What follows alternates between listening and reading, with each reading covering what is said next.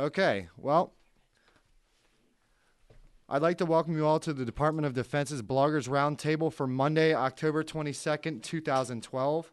My name is William Selby with the Office of the Secretary of Defense Public Affairs, and I'll be moderating the roundtable today.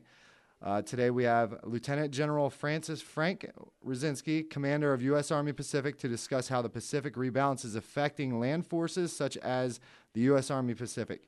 He will also address Pacific partnerships and their function of enhancing security and stability in the Pacific. A note to the bloggers on the line: please remember to clearly state your name and blog or organization in advance of your question.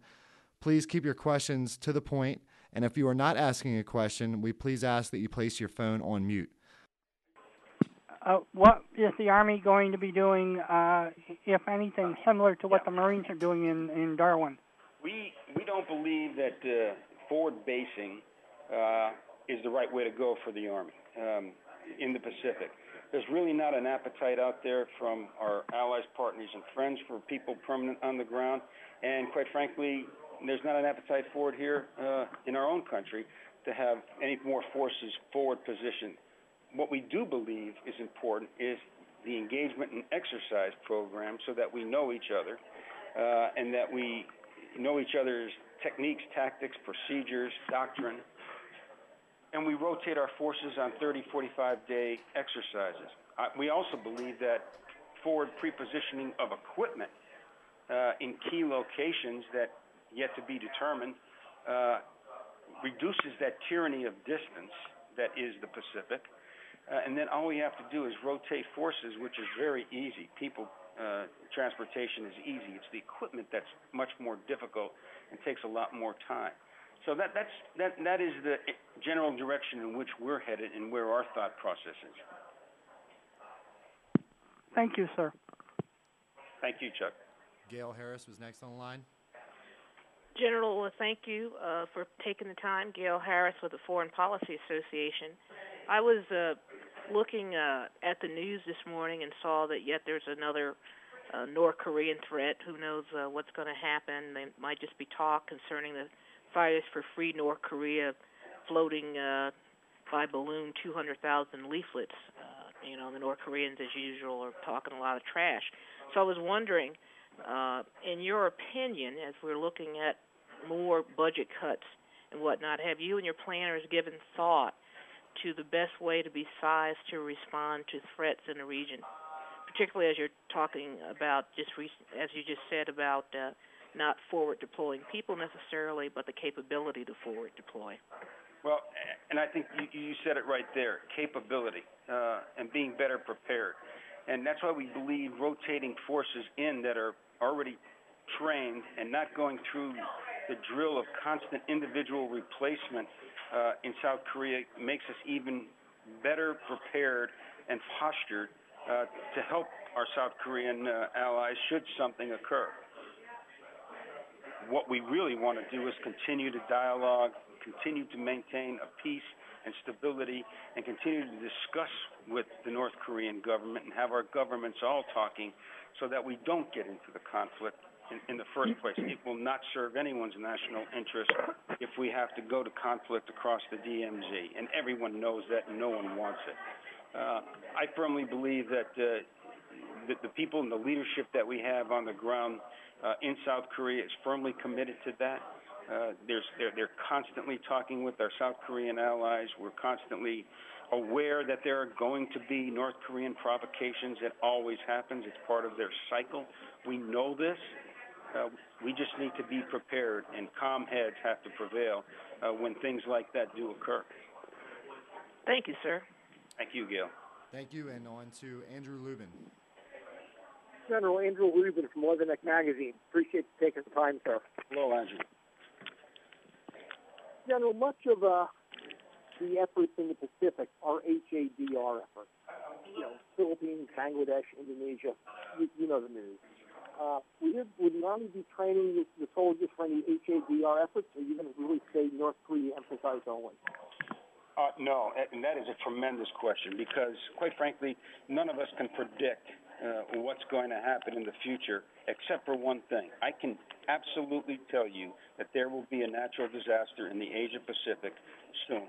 I mean, we just do. It's a factor of the neighborhood that we live, either earthquakes, tsunamis, typhoons.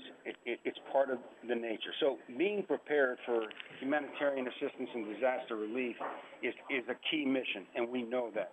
In fact, many of our training exercises, in fact, most, are HADR. This year's Cobra Gold exercise, as an example, in Thailand, which is a multinational event, is focused on humanitarian assistance and disaster relief.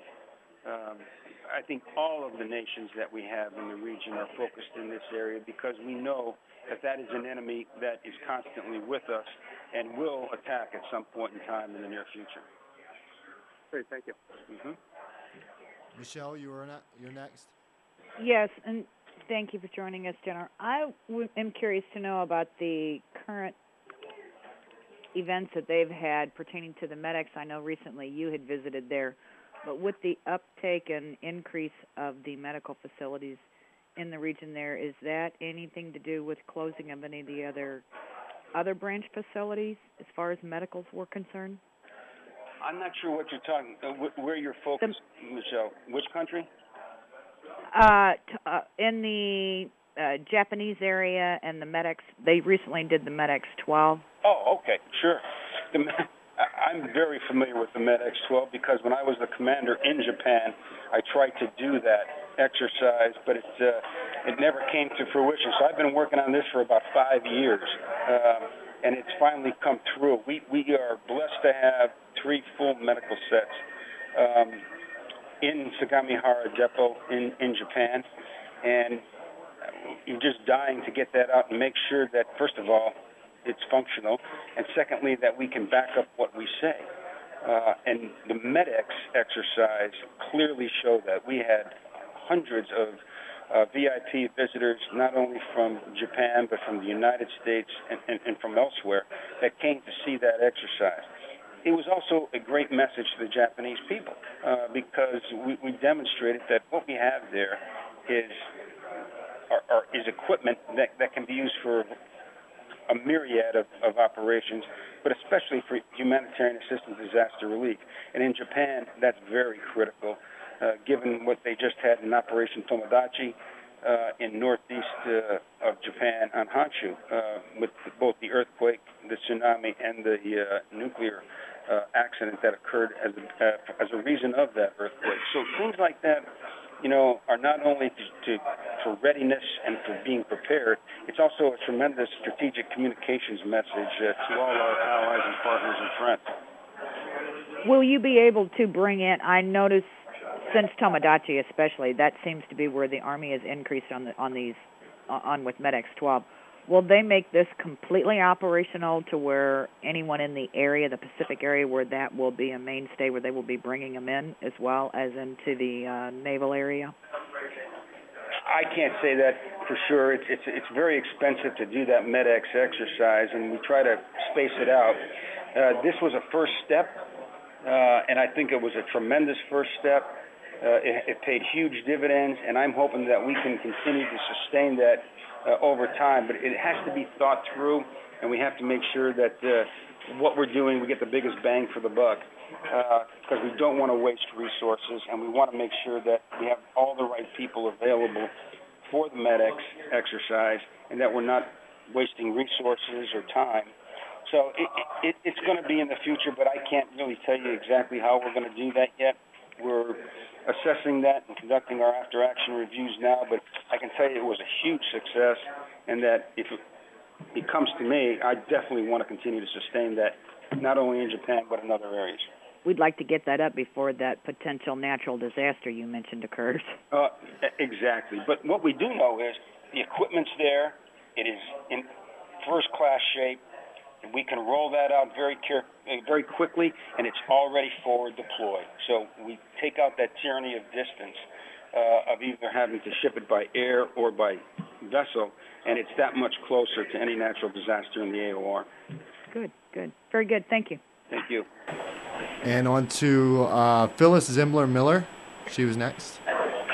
Yes, Phyllis Zimbler-Miller, Mrs. Lieutenant.blogspot.com. And what I'm interested in knowing more about is how the U.S. Army is working with the U.S. Navy in the Pacific Rim, particularly in connection with the hotly contested islands such as the Spratly Islands, with the threats of China and everyone in the region claiming ownership and threatening each other. Well, I think U.S. policy is very clear here, and the United States makes no claim on either side of what's happening there in the South China Sea or the islands about.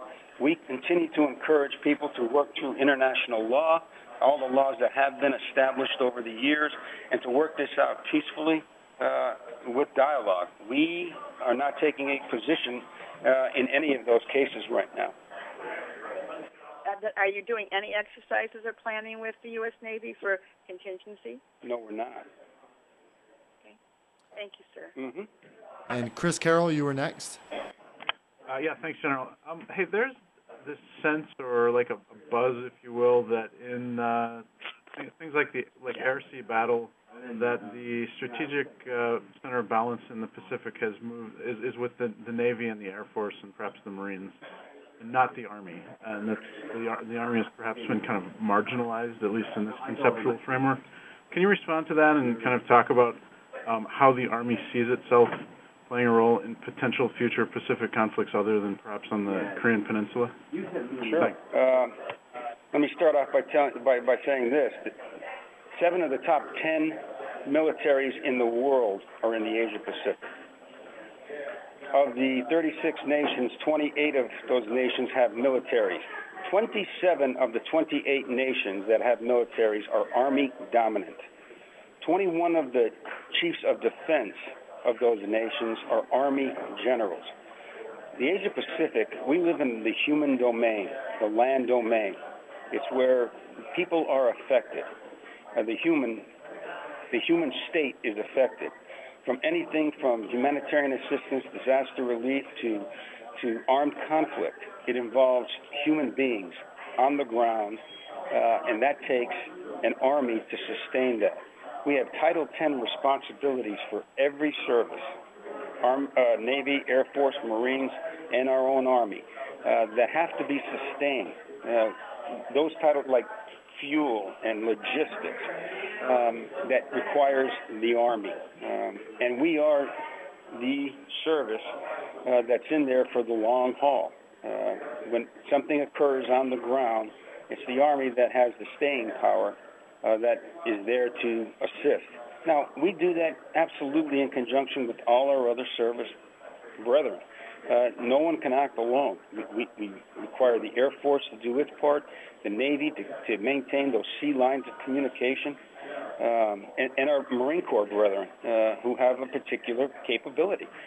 It takes all of us to do the mission and to do the job. Thank you very much. Is that you? Did you get that, Chris? Yeah, I did. General, if you could, the last part of my question was about sort of talking about how the Army sees it, sees itself in potential future conflicts, like, how it sees itself in conflicts other than, on the Korean Peninsula. Well, sure. We have to be prepared across the entire spectrum. I mean, no one could have predicted 13 years ago. I don't think many of us could have predicted Afghanistan or a 9/11. Before that, I mean, Desert Shield, Desert Storm, no one predicted that. And I've heard people for the 33 years of my career who have tried to predict the future, and, they're perfect at it. They got it wrong every time. And I don't think we can sit here and say that this will happen or this won't happen. As I said before, the only thing I know is going to happen is a natural disaster.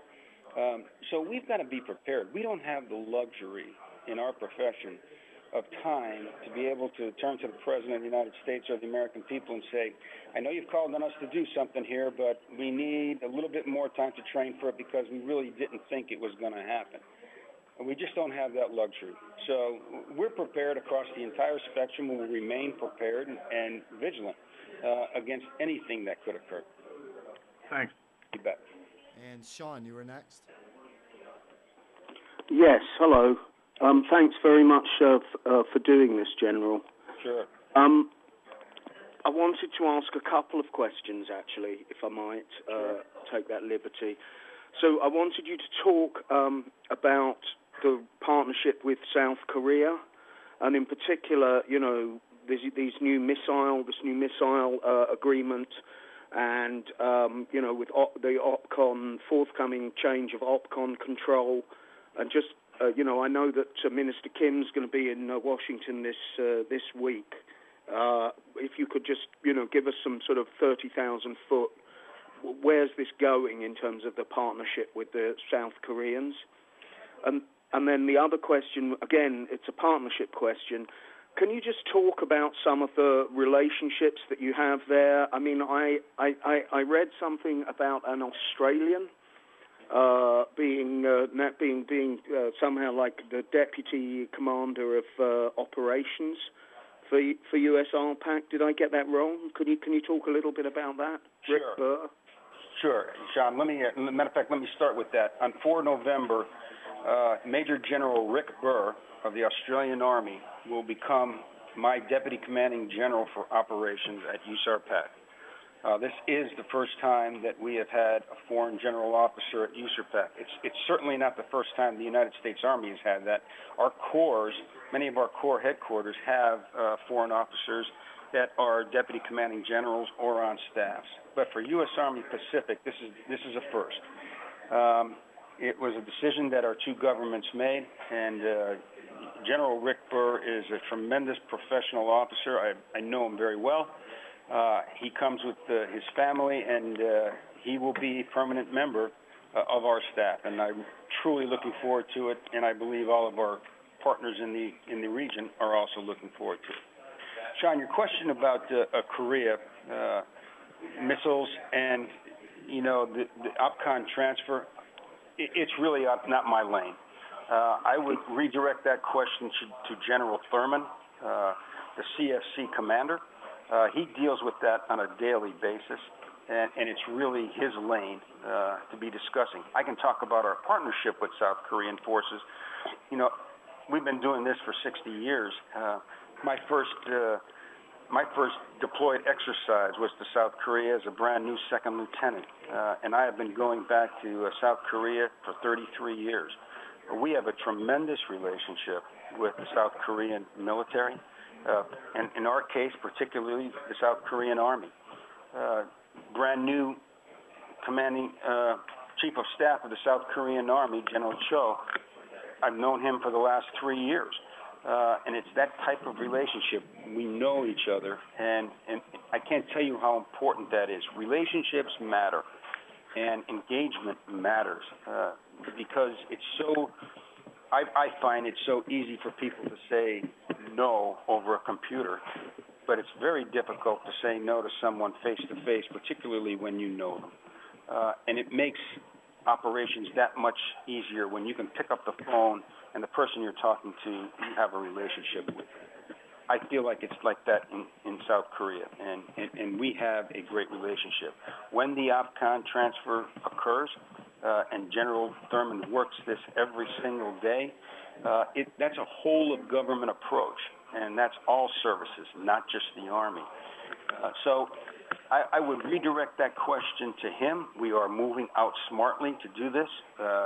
It is going to continue. We are moving in that direction, and that's what we work on a daily basis to ensure that is going to happen seamlessly and transparently. If I could just very briefly follow up, is this a kind of a sort of maturation, really, of the South Korean role in this partnership at all? Well, clearly, I've seen South Korean military evolve over the 33 years that I've been working with them. They become a tremendously professional force. They work extremely hard. Their leadership has matured and evolved over the 33 years that I have seen it. So if maturation is the word that you've used, I think that could be, but I think it's time. I think that we have all seen that. Our two governments are working this very closely. And I believe that in the end, it might be what it started out to be. It could change. It could be different. But it is coming to its fruition, and we are moving out in that direction. Thanks very much. And sir, Thank you, John. did you have time for any more questions, or? I probably have time for one more question. Dale, you were first on line. Did you have a follow-up? I did. General, with that kind of extended deployment, do you have enough airlift to support your plans for that? You're talking about South Korean and Right, yes, sir. South Korea in particular, but the rest of the Pacific also, in order to reach forward after your troops are in the positions they're currently in. Well, I think that's one of the reasons. If you have your equipment pre-positioned forward or afloat, where you don't require a great many sorties to move equipment, and all you're moving is troops. I mean, quite frankly, I could move an entire battalion of soldiers in 2 747s. That's an incredible savings instead of shipping and multiple sorties of C-17s and C-5s to move heavy equipment. If we can have it pre-positioned in strategic locations or afloat, we reduce once again, the tyranny of distance, we reduce the time factor, and we reduce the cost factor for our capabilities in the region.